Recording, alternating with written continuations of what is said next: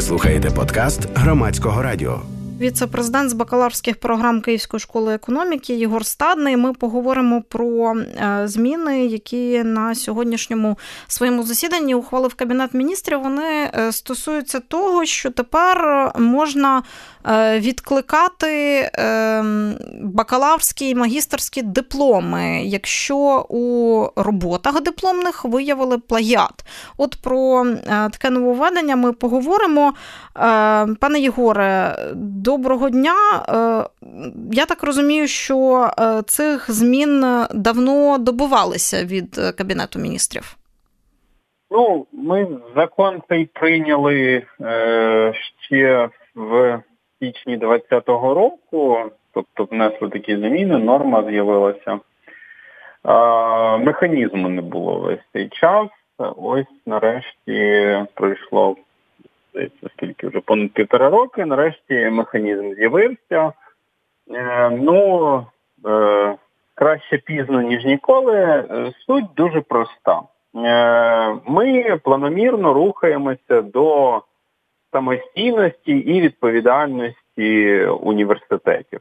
Те, що ми всі називаємо вже з десяток років автономією університетів. І до цього були ситуації, коли університети розводили руками. Вони випускали людей, чому так траплялося, питання до університетів, і у цих людей в дипломних роботах був, вказано, що плагіат, фабрикація, фальсифікація, банальне списування, дипломні на замовлення. Одним словом, тут ніяких новин я українцям не розповім.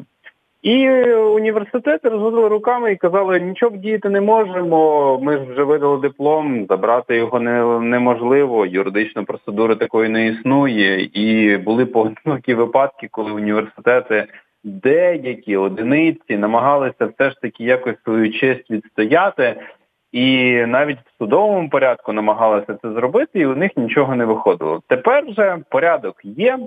Юридично все є, і університети фактично з сьогоднішньої дати, а у нас перші випускники будуть уже взимку, магістранти, які вчаться 1,5 роки, уже ці люди підпадають під дії цієї норми, тому хто нас чує, усіх, так би мовити, заохочую не вдаватися до плагіату, не вдаватися до фабрикації, фальсифікації, списувань і замовлення своїх дипломних робіт у сторонніх осіб. Тому що за це відтепер юридично можна буде позбутися диплому. Причому навіть якщо це сам університет не захоче робити, то інші люди можуть заявити відповідно за цією процедурою, якщо вони нададуть докази, що в дипломній роботі міститься ось такі прояви академічної недоброчесності, і відповідно університет буде змушений відреагувати, розглядати цей випадок, і якщо там все справді підтверджується, скасовувати диплом. І це офіційно вноситься в державні реєстри, в реєстр документів про вищу освіту, там анулюється диплом, відповідно, і людина втрачає його. Тобто, ще раз ми зараз пояснимо слухачам, що ця процедура, вона не стосується людей, які свої дипломи вже отримали. Я правильно розумію? Це буде стосуватися нових дипломників. Українська Конституція дуже чітка в цьому плані. Норми не мають зворотної дії, ось ці норми. Відповідно, це буде стосуватися тих, хто випуститься, починаючи від сьогоднішньої дати. Тому що я вже, коли ця новина вийшла, я вже зауважила, що з'явилися такі повідомлення, що все, тепер можна буде диплом відкликати, і я так розумію, що люди запереживали, які колись там на початку 2000-х копіпастили в диплом все, що тільки можна і не можна. І зрештою з прицілом, що дипломи можна буде відкликати у когось, хто його купив, замовив, недоброчесно отримав. І грішно, і смішно. Значить, люди не знають Конституції України, не знають, як працює українське законодавство. Але чого дивуватися, якщо такі люди, ймовірно, десь там щось списували і купляли? Ні, можуть склати спокійно, якби це не прикро не звучало би. Тепер просто треба тричі думати перед тим, як вдаватися до таких махінацій тим, хто зараз буде отримувати свої дипломи, захищати свої дипломні роботи. Ну і ще раз зверну увагу, що це посилення відповідальності і самостійності як студентів самих, так і університетів. Ми планомірно, дуже малесенькими кроками йдемо до того, що називається, як би це сказати,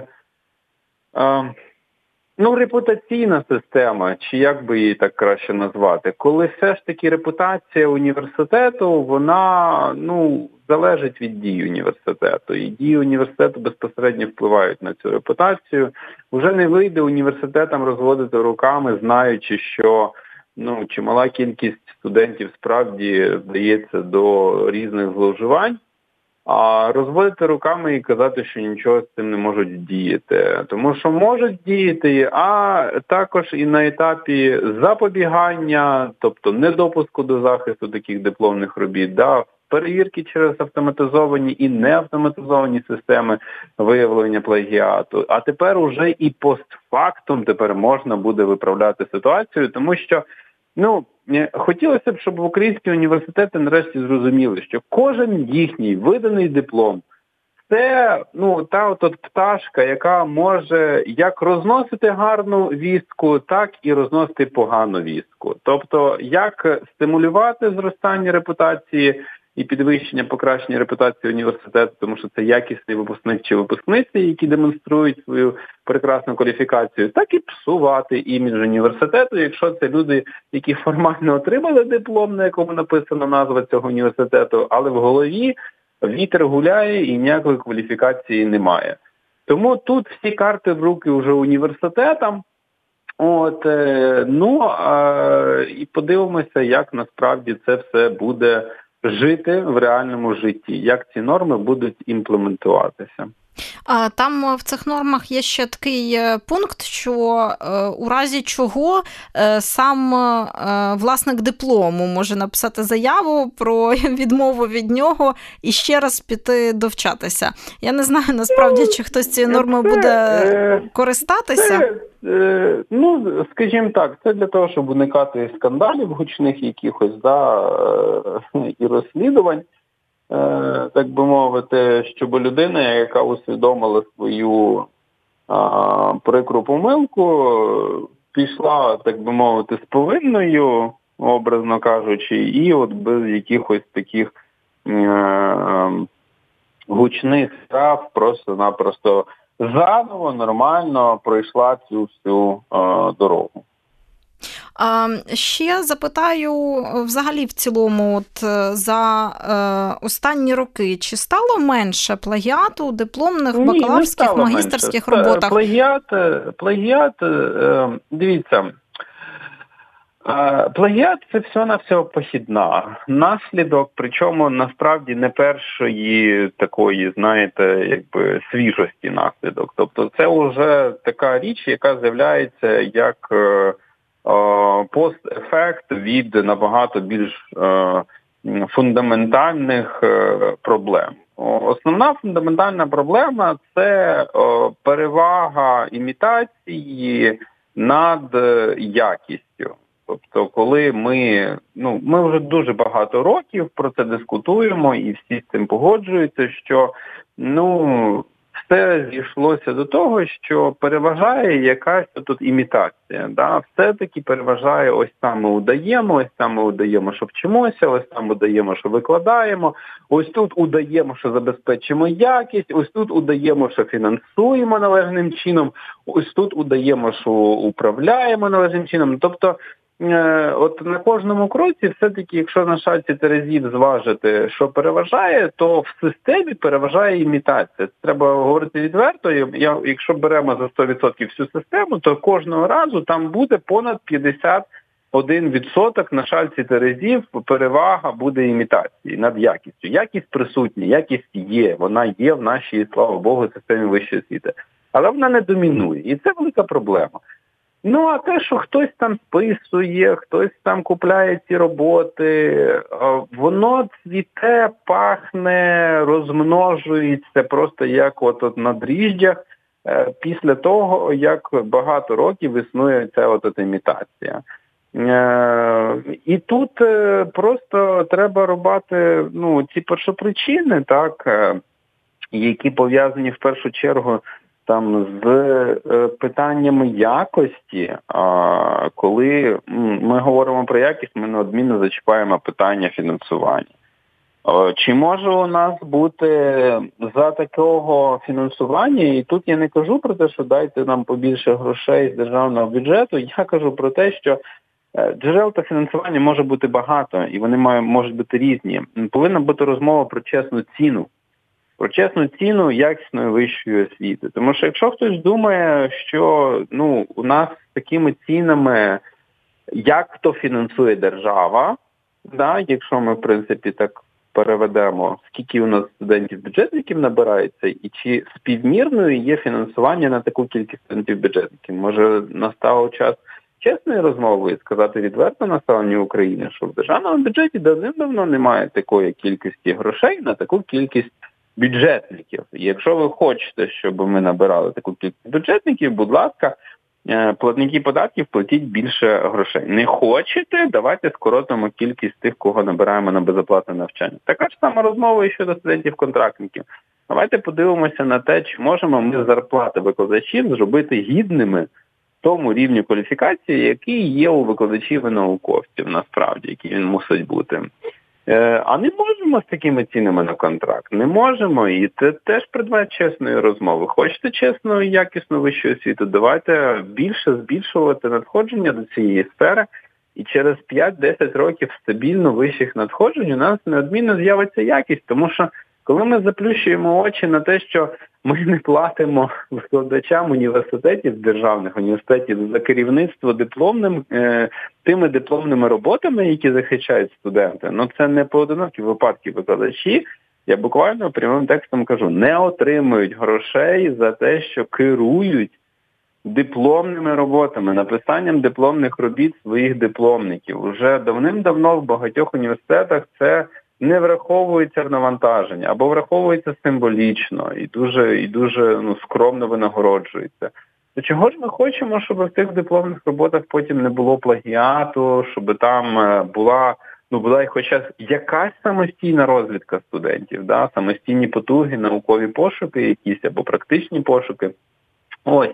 І от на кожному кроці це маленькі дрібнички, маленькі практичні речі, які, вже як наслідок, а фундамент то просто ось це от переважання імітації і відсутність чесної розмови. В нашому суспільстві набагато нам треба провести чесну розмову, зокрема і про ціну якісної освіти, і не лише вищої, а й будь-якої іншої, щоб населення і суспільство нарешті зрозуміло, скільки це має бути затрат на те, щоб досягнути якісного результату.